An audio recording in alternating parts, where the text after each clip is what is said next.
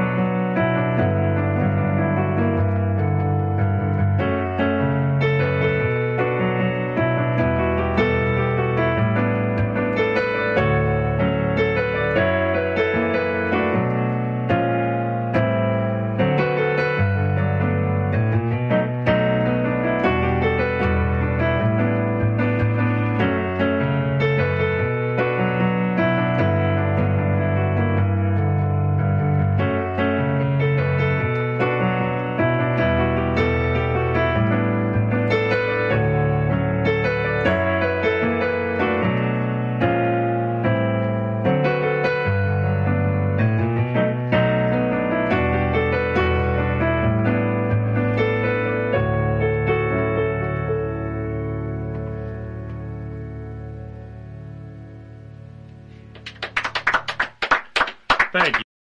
How's it going, man? How's it going? What's up? Going good, buddy. How you doing tonight? Hanging out. I'm having a good time.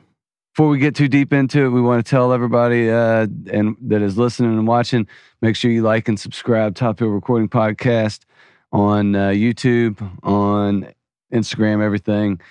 Earl Bowman as well. Earl, you got to tag your stuff. Yeah, follow me. Follow us. Like, it just takes a second. That's the easiest way to support the podcast. You can always send us money. I'm sure there's an address for that. But yeah, just like and subscribe. It's an easy way to do it. Same way here for Bradley. Find him on the internet. Yeah. Bradley, before we get too far, where can people find you?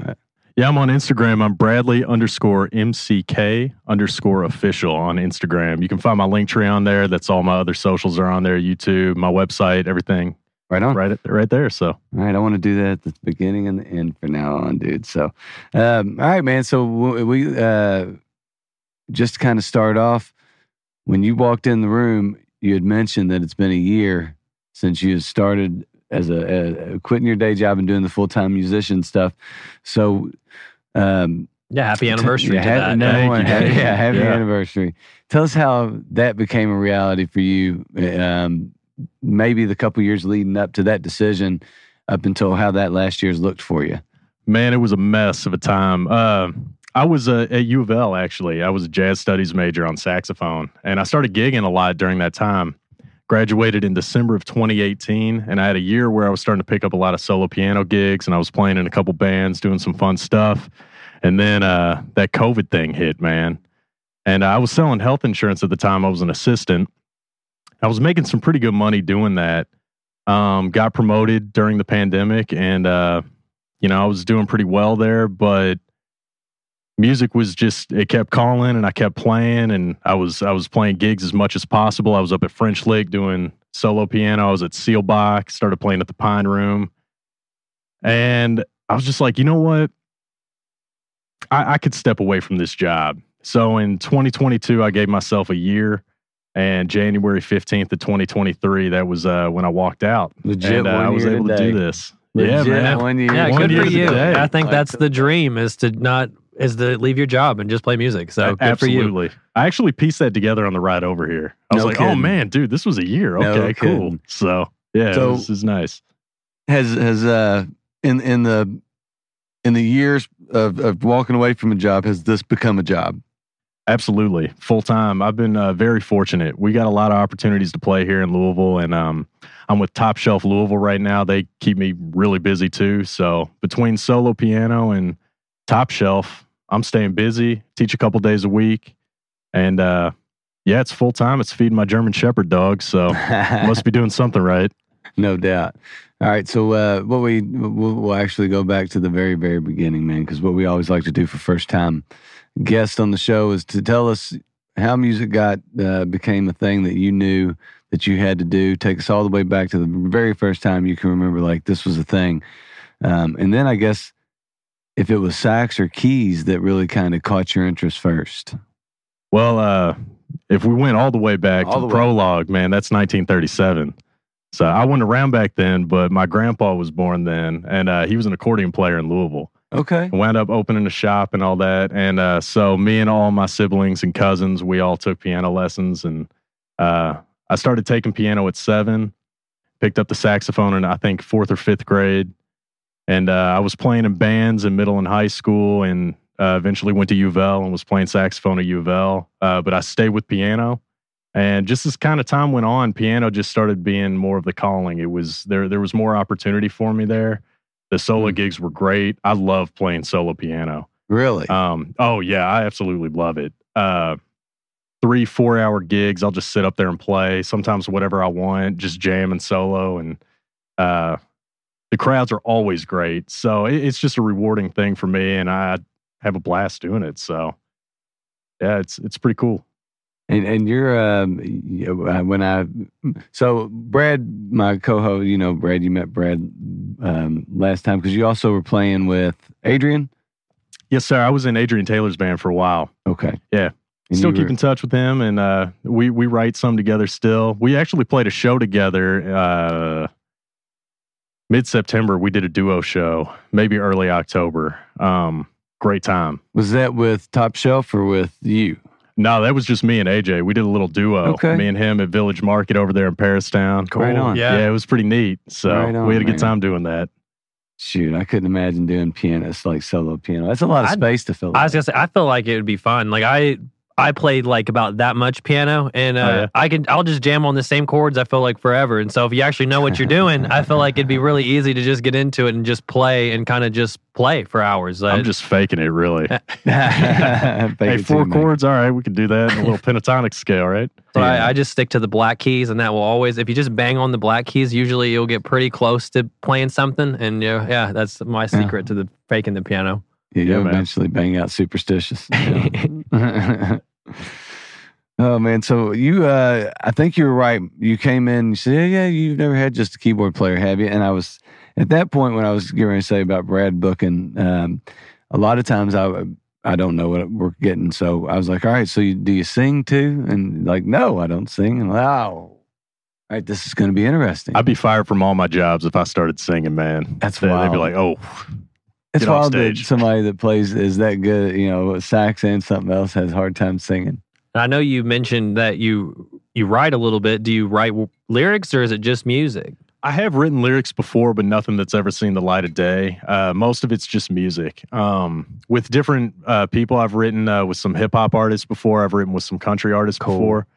So they might bring lyrics to me, or they might have an idea, and we just kind of sit down and just hash it out and work it out. But as far as my solo stuff went, I was playing so much solo music all the time. Sometimes, like this weekend alone, I played 10 hours of solo piano Friday to Sunday. That's wild. So, I was just writing songs like, hey, man, this could be a cool piano piece. And I was playing a lot of classical or Bill Evans stuff anyway, just when I was jamming at home. So music started to be written just based off that alone.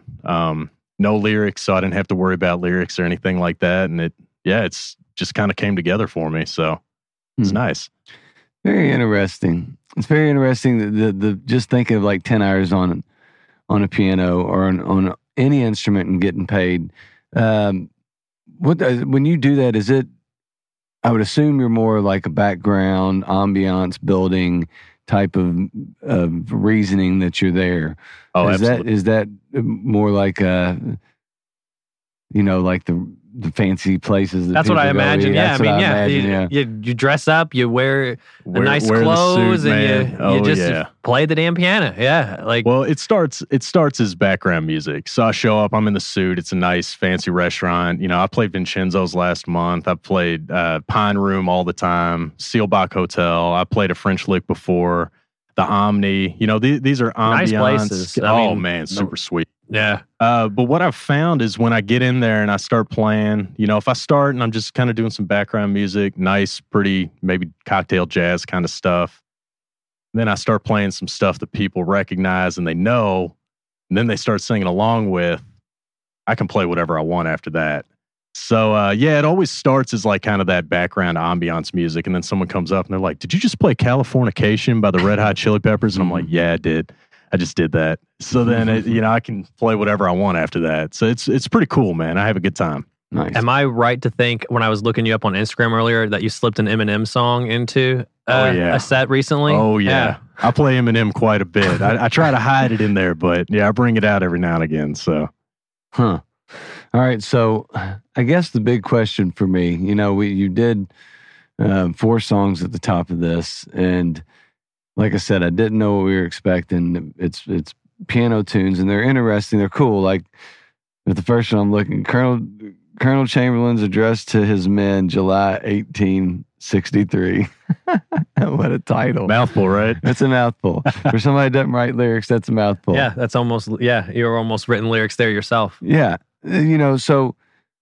I guess my real question is, is there a plan with what you're doing? Or is this something that you're writing these tunes not necessarily accidentally? Is there a purpose?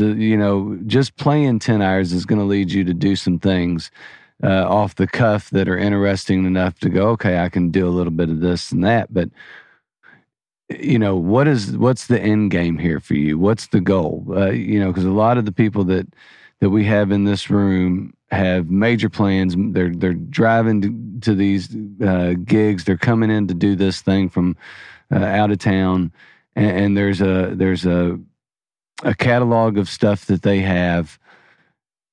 It's big and it's loud, so like when you come in, I think you played for 8 minutes total. It's by far the shortest that anybody's ever played, what you said you would explain. But what is the overall vision of this for you? Well, I kind of approached these like jazz standards almost. And I never sat down and actually wrote a single song with the intention of it being a full completed song. I read a Stevie Wonder interview when I was in college. He said something along the lines of he writes a song a day. It's like an exercise for him. And so if I can write maybe 4 chords, maybe a melody line every day, I did my exercise. I did my 10 push-ups on the keyboard or whatever. Then a lot of these, they kind of started coming together. There was a little bit more meat to them. And I was playing these, Pine Room on a Saturday night, that's 3.5 hours, and I don't take breaks. So I play the whole time. I sit down, I start playing, 9:30, I'm done. And for me, man, these songs started to kind of have some meat in them. So I was like, what if I solo over these too? So I can stretch a 1 and 30-second song into a 5-minute song if I wanted to. And then that kind of led to some other things too. Like, what if I brought a drummer and a bass player in and actually did like a trio to some of these songs? So I titled the EP Sketches because they were sketches of songs. They were just short little chunks of the songs. And then when you hear me live or you hear the trio version of that later on, you're going to get these long songs with jams and solos and all that good stuff. So I kind of treat them as versatile music, I get to just see what I want to do with it. So that's an interesting really way. Cool. Yeah. Interesting way to approach it, Sketches. That is pretty neat. And I like that you don't write long. I write short songs. Most of my songs are super short, especially when I'm playing them solo and there's no one like playing solos on them. Like they're short as shit. Some of my songs are 2 minutes, 20 seconds. And I always feel like a song's a song. And sometimes it is what it is. And you don't have to go crazy at it. Like I don't write a lot of bridges, a couple verses and a chorus. And I feel like if I've got my idea out, that's enough for me. So I like that you have short songs. It's kind of refreshing some people will play a song into the ground. And sometimes I feel like it's nice just to hear a tune and that'd be it. And I would love to hear with a little band behind you too. Would be super cool. That's going to be before the end of this year. You guys will be hearing that. So it'll be nice. Right on. Yeah. Plus I guess if you leave it rubberized, with room for movement and room to be malleable and grow and do different things when you do have other people in it, that definitely makes it interesting. And that is interesting. You were that having something short like that, especially with the sketches, just going, here's just an idea. Yes, like if you want the rest, come out to a show. That's interesting. So I like that. Yeah. Or, if I build a band, come out and see the band, or, the band has music. The other thing was, man, I listen to a lot of jazz and I'm a deadhead. I know I'm not dressed like one. Spencer's a deadhead. I saw Dead & Co. twice last year, and they'll take a song and they'll just stretch it for 10, 20 minutes, man. 20, it's 30 awesome. years. So I think that, the organic, when you're playing live, that organic approach to your song, your music, that's what's cool. That's what people really like seeing live. And that's why I wasn't tripping on these songs being 1.5 minutes long. I was like, okay, hey man, I can do tons of stuff with this, but this is the sketch to the song. So I think that's a cool idea. Like I said, I love short songs. I feel like it doesn't just leave room to expand them. Like I play my songs a lot shorter when it's just me than when I'm with the band. Well, I'm like, give Spencer a solo or two. Like it's fun to play when you have more people. Sometimes when it's just yourself, there is only so much you can do by yourself, and you don't want to like run a song into the ground if you don't have to. So I like the short songs. Absolutely. I'm all about them. Yeah. I only write short songs. I don't really aim to ever write anything. I don't aim for anything. I'm just ready to be. I think I'm just lazy and it's just over. Like the other day at band practice, my drummer was like, "How long is your album?" I'm like, "Bro, it's like 22 minutes. I don't know. It's short." How many songs? 8 songs. I'm like, they're all short as shit. 30 years ago, I think that probably would have been looked down upon. That's the standard. No, but now I think it works. I think a lot of people like that. Well, it was the norm back before it became not the norm. Before, if you look at really old songs, Buddy they're Holly short songs as shit. are 2 minutes, 20 seconds. Elvis Presley songs, all those old songs are just short and sweet and concise and to the point. Beatles tunes, all those, the Meet the Beatles back in the 60s. I would always rather want more from, like, be like, listen to the same song over and over again, than be like, I'm ready to skip it. Like, I've listened to it enough. And so I would always rather play the same 2-minute song like 10 times than get halfway through a 5-minute song and be like, all right, I you'll have better quality sometimes too. Instead of forcing like, all right, we got to write a bridge to this. I don't want to write a bridge to this. When you start forcing stuff is when you really end up you take something really cool and make it something really shitty. As I feel like that's why for me, like if I've written a couple verses I like and a chorus, I don't always need a bridge. I feel like that's just the end of the song. If it gets, I write lyrics, and so if I feel like if I've got my idea out, that's all I need, and it doesn't have to. Do you title your songs after lyrics then? I do. Like most time I'll write the song and then like mostly base the lyric, like the title, off the chorus somewhere. Oh, sweet. Yeah. Okay. Yeah. See, I was at a disadvantage. I didn't have lyrics. Yeah, that would be tough, dude. I was like, what am I going to name this? Well, I'm reading. I mean, Colonel Chamberlain. That's a long title. I'm a huge John Mayer fan. Like, I'm the biggest John Mayer fan you're going to meet. I get clowned on by my pals all the time for it. But he had a tune called Walt Grace Submarine Test, January 1967. That was a long, long title. And I went, I kind of like a long title. I like something like that. And I was reading Killer Angels by Michael Shara about the Battle of Gettysburg. I'm a huge history buff. And Colonel Chamberlain had this really good speech where he's just trying to get his men kind of, they all wanted to desert. They just wanted to go home. They didn't want to be up there. And he was just like, hey, look, I'm just going to have a talk with my guys. And it was actually a really good speech. It's on the movie Gettysburg too. I was like, this song kind of sounds Civil War-esque, I guess. So let's just name it that. Long title. I fulfilled it. That's cool. But checking a box. Yeah, man. Yeah, I like the fact that it's a short song that's short and sweet with a really long title. Yeah, say it takes longer to read the title than it does to listen to the tune. Yeah, I totally dig that. And I like that all four of your songs sounded really different too. I like I felt like you definitely had some variety in there. I love the piano is my favorite instrument. I feel like there's just something really just beautiful about the piano. Anytime I see someone who can really play it is always really just neat to me, because like it seems so simple. Everything's in order, but when you go to play it and you have no idea what you're doing, it's like, this is very difficult. But you see someone who knows what they're doing. To me, like, the piano's where it's at. I love keys. Yeah, thank you, man. So you talked about kind of the joys of playing solo and being able to kind of self-express and find your groove and what you want to do, and 10 hours of it in a weekend. The difference between that and what you do with Top Shelf, let's talk about that a little bit, because you talk about party band, lots of noise, lots of fun, playing the hits, doing all the. Because I've heard of Top Shelf. I've seen, like, I feel like I've known of you all playing around, and so cover bands I feel like are where the fun happens. So it's a fun venture. And the difference between what I'm doing solo and that is night and day. Mm-hmm. So when we're up there, we played New Year's Eve at Tin Roof Cincy, packed out, man. And we played Jump up there by Van Halen. I'm on the synth, just acting like a complete fool, just having a blast. It's a much different environment, but it's great. And all of the guys in the band they're super cool. The energy's up. Your energy goes up, the crowd energy goes up, and it's just a fun time. And those gigs fly for me. Because I'm sure those are long gigs too. Sometimes, yeah. I think the shortest gig I played with them was 2 hours. Yeah. Because I know mostly cover band. Yeah, I say 3 to 4 hours most of the time. 3 hours of playing, 4-hour gig. Yeah. Well, we get to play some cool crowds too. We played at the Speed Art Museum. None of us had any idea what this was going to be. We had no idea. And we walked in there and everyone was dressed up. Like, I equate it to when on the Hunger Games, when the elites are having their little parties. That was how it felt like. Like, everyone was dressed up. There was art everywhere. There was visual stuff going on, lights. And we just got to be up there and play. And everyone was just totally having a blast. So yeah, that's a really cool time for me, man.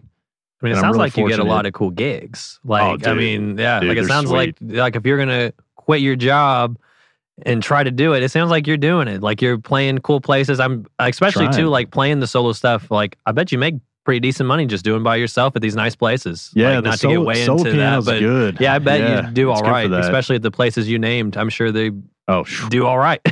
Well, and it's not even always that, but like when you play, like I said, if you can put a bug in someone's ear when you're playing, and it doesn't matter if you're in a band, doesn't matter where you're playing. But if you play that one song and there's that one guy that loves New York State of Mind, I'll pull that out. Everyone loves it. Someone's going to ask for your card. You're going to get a gig again somewhere else. So it just, compounds. And the fact that people are listening to you, that's the coolest part about it. Because it's like, dude, people, that's awesome, man. Like you're listening to me play piano. That's cool, man. So I wish that there's a confidence level to be able to go play something solo, because I play guitar, Spencer plays guitar, Earl plays guitar. But when I think of doing something like that, going and playing, it always involves singing. Always. There's never the confidence level to be quiet during that. Do you like banter between songs? Do you have a microphone? Do you do any of that? Or is it just, you just kind of lay back? Because it depends on the venue. I'm telling you, man, there's a bravery to doing that that's just ballsy.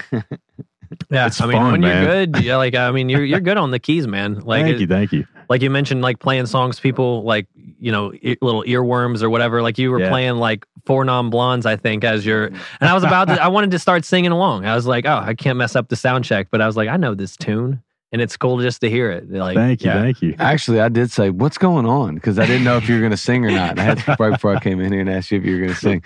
So what's going on in here? When are we going to do this? I try to play songs that people would never guess a piano player. Like I've played Nirvana, Smells Like Teen Spirit on a gig. I try to hit songs that people are like, I would have never thought a piano player, especially like the Pine Room, would ever play that. And I feel like that's kind of where you get that bug in people. That's where you catch people's attention when you do something. They turn their head and go, "What is he just playing? Is that Eminem?" And it's like it is. If I can get someone in the crowd, like at a cafe, especially in Paristown, I can pretty much see the whole restaurant. And if I'm playing something and I look around and I see someone like sit up, like they kind of poke their head up, I know I'm doing something right. That just feels great for me. So cafe's a good spot too. Love it. Yeah, love it. So I have a question. Kind of wraps into the confidence thing and wraps into your past of growing up playing piano and learning saxophone and all that stuff in a more traditional style and way. How is there any advice that you could give to someone that is younger or someone that is used to playing in such a structured format, that being sheet music or tabs or, something of that nature, to be able to go out there and to sit down and not only to memorize a bunch of tunes, but also to be able to improvise upon that. And not only improvise on already created music, but then like with your own tunes, just figuring out some chords and then being like, okay, well, then I'm going to do this, like building up that confidence. What was that journey like? And is there any advice that you could give to really me and anybody else out there? Oh, that's a good question. I'd say practice is the number one. You gotta practice every day, which is always difficult to do. I try to get it knocked out in the morning. Practicing, transcribing a little bit when I go and listen to music and try to play back what I hear. That always helps my ear. Tends to help me when I try to solo and things like that. But as far as playing for extended amounts of time, if I had a student that would ever come to me and ask, "Hey, I want to do solo piano. I want to actually try this out," I would say, "Okay, get an hour of material under your belt. An hour. Make sure that's good. That's all you practice this month or the next 3 even. Just do that. Get that hour and get that pretty solid. And then go and get a gig. And while you're gigging, try to learn a song or two a week." That was pretty much my approach to it. when you have that first hour, and I'm going to say just do pop tunes. Do the tunes that everyone knows and loves. Because then they're not going to nag you about, well, do you also know this? Or do you know, you don't have to be like, I don't know that song. That's the worst. I hate when people, they're like, I'm sorry, dude. Like, it sucks when they try to shame you about it. It's like, you don't know, blah, blah, blah. I'm like, I don't know who the fuck you're even talking about. It's like, my bad. Yeah. But yeah, I would say just, learn some pop tunes and try to get, I think it was Joe Pass was who said this. Any instrumentalist should be able to sit down for an hour and play their instrument just by themselves for an hour.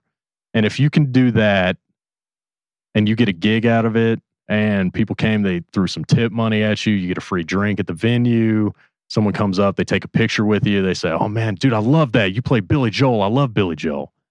All of a sudden, man, that's the high you need. You're going to go home and learn 100 more songs, And, for me, it was just like, hey, I'm enjoying this. This is cool. So it just kind of became, the snowball effect over time. But I would say that first hour is essential to any instrumentalist at all. You should be able to sit down by yourself for an hour and play. And I think most venues in Louisville would hire I think a didgeridoo player could get an hour gig if they wanted, man.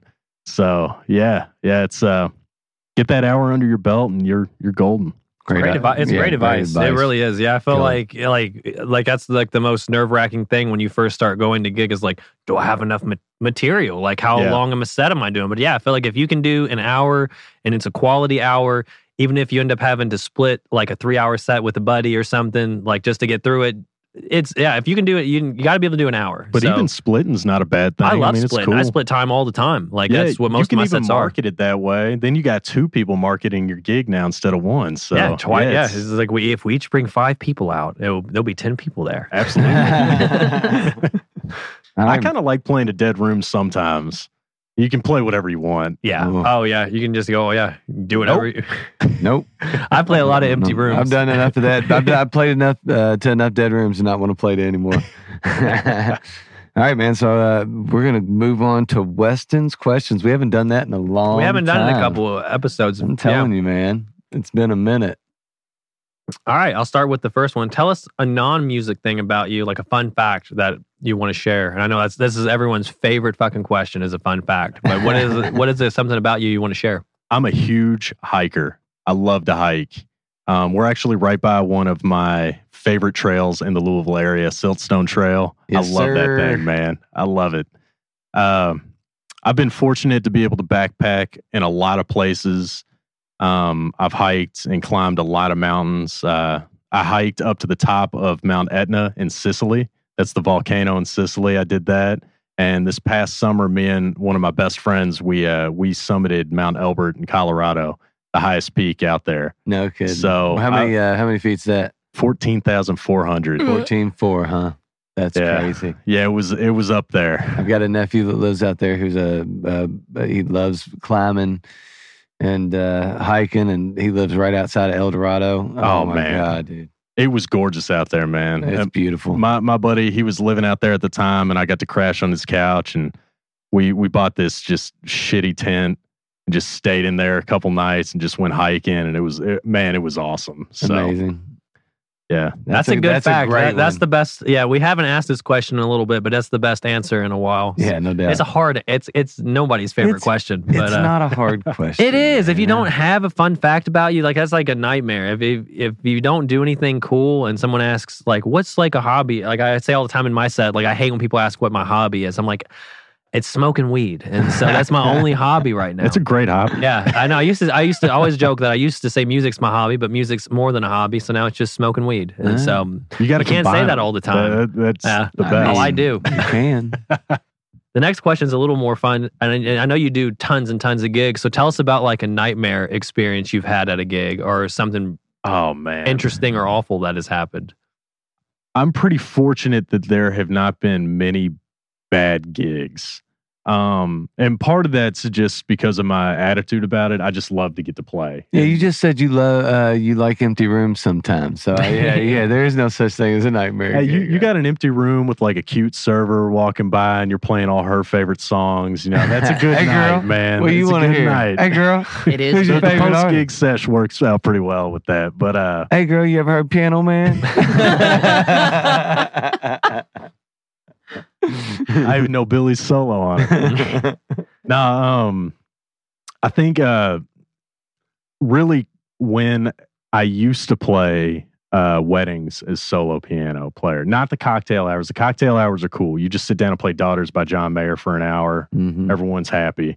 But The ceremony whenever you're itself? playing, oh man. Yeah. Because here's what happens, and it's not anyone's fault. It's not a bad thing. But you go in with the, hey, tell me what I need to do. And you're talking with the bride and the groom, and they tell you what they want. And then wedding day comes around, and the bride's mom gets involved. The groom's mom gets involved. And the groom's mom's neighbor's second grade teacher's dog gets involved. And then the next thing you know, they're requesting songs that you don't know. And then they're pissed off. Are you even professional? It's like, well, I asked for a repertoire list 6 months ago, and this is what I was given. Sorry. So I've been practicing these songs for 6 months for hours on end. I will say though, they're usually you get a wedding request song, it transitions pretty well to solo repertoire. So you just kind of keep it in the bank for the next time. But yeah, every now and again that gets a little stressful. But like I said, I don't think I've ever had any nightmares, knock on wood. Nothing too crazy. But every now and again, you'll get that, people start coming up to, well, do you also know this wedding's going to be a disaster if you don't? And it's like, oh man, It's like, that's a lot of pressure. I'm just trying to play and get Have you home. met the groom? He's terrible. You're going to blame it on me? This wedding's not going to work out because of the piano playing? That's wild. Yeah. People always, I hate, like we mentioned earlier, requests like stress me out. Like when I do my set, a lot of times I do split time and I do like all originals. Sometimes people are like, do you know this? I'm like, I just play my own shit, man. That's all Good I know. for you, though. Yeah, Good for you, man. it's like, why don't you play this? I'm like, because I can't sing. I just play what I play, and if you don't like it, tough shit. You get what you get. Modest Earl.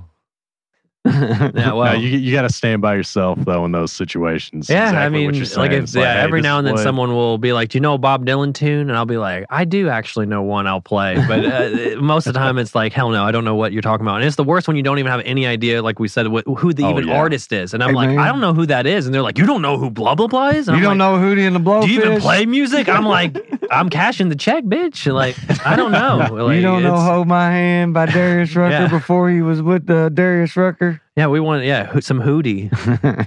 Yeah. Well, it's good that you haven't had bad gigs. No one wants bad gigs. I think it's a mentality thing too. You know, It at is. the end of the day. It is. Yeah. Like, I mean, everyone's been in situations that Oh, I don't know. you wish were I don't better. As long as you Hey, can I'm get knocking through on them. wood over here, Yeah. man. I know you be a guest again, and you'll have a big list of stories Like, because you, know said that that. mentality thing with it, but yeah. This question maybe is a little bit easier. Tell us the last local artist you listened to. It could be local to Louisville or to the state or to the region if you don't listen to a lot of local music. Oh man, shout out to Blaze Grudy and Trap King Kai, man. I listened to them actually earlier today. Blaze posted on his story. I was a saxophone player at U of L, and that's where I met Blaze. And I was working before I went to music school. Actually, I was working at Bob Evans, which I'm that's like a Vietnam veteran flashback for me. Like I just want to block that out. But one good thing that happened from Bob Evans was I met Trap King Kai back then. And me and him met, and we would. I was like 19, and we would just sit in the back and just debate hip hop all shift. That was all we did. And I guess Blaze posted on his Instagram story today, and I was like, oh man, I like that latest EP they put out. So I just kind of threw it on the car ride over to the bank. So yeah, it's Blaze and Trap. They're good guys, man. I check out Blaze all the time, and Trap, but Blaze in particular because of having the kid that's into the sax right now. I've kind of tried to lead him down the Instagram paths of Blaze those is the guys. guy to be around, man. Yeah. You speak about good mentality. He's always has a great positive mindset and always happy. Always. Oh, got a good yeah. vibe. Yeah, great positive guy. Yeah, for sure. All right, man. So I think to all our listeners that want to follow you, come check you out, come watch a solo gig, anywhere they can find you, follow you, listen to you, tell us where that is. Yeah, well, you can follow our Top Shelf page on Facebook or Instagram. You're going to see all of our events and where we're at, all our public shows, and we got plenty coming up this year. If you want to follow me and see what I'm up to, I'm on Instagram, Bradley_MCK_official. And in my bio, I've got my link tree so you can find all my stuff. I'm always posting every week where I'm going to be at and every day when I'm going to be somewhere. Right now, my most consistent gig is the Cafe in Paristown on Sunday mornings. I play 11 to 2. It's a great spot. Man, it's awesome. Great food, great music. Awesome. Yeah, I love the cafe. They treat me right pretty well. Oh, you do? Oh, yes, I do. I go there, quite often. Yeah, it's a cool spot, man. I'll have to catch you there. Nice. Right on. Well, I guess make sure you check us out, Earl. Follow us. We'll follow you. Where are you at? Yeah, I'm on anywhere you have social media. Earl Bowman Music. Please follow me. I need it big time. That's the only way I can book shows is if people follow my fucking page. So. I have to make it out to Z-Bar and start requesting like Mariah Carey. Dude, yeah, do it, please. You also need to start doing, promoting yourself on here when we close and say, follow the podcast. Like it really is the easiest way to support it. Like I said, I'm sure Neil will take checks and other things too, but I don't know if I can take checks. But just support the page, support the artists that come on. It's really so simple to do. It just takes a second. If you enjoy what we do, just find us. You can find us anywhere that you're on social media. If you're listening to this, follow us. 100%. It's easy Peasy. Spencer, where can they find you at, buddy? They can find me on Instagram at spencer.corbin. I do luthier side work. So if you need a setup or some new pickups or anything in the matter, please feel free to hit me up. Hit that man up. All right, y'all. Check us out next time on Top Hill Recording Podcast. Like, subscribe, follow us on YouTube. Do all that stuff. Thanks. Whoop, whoop.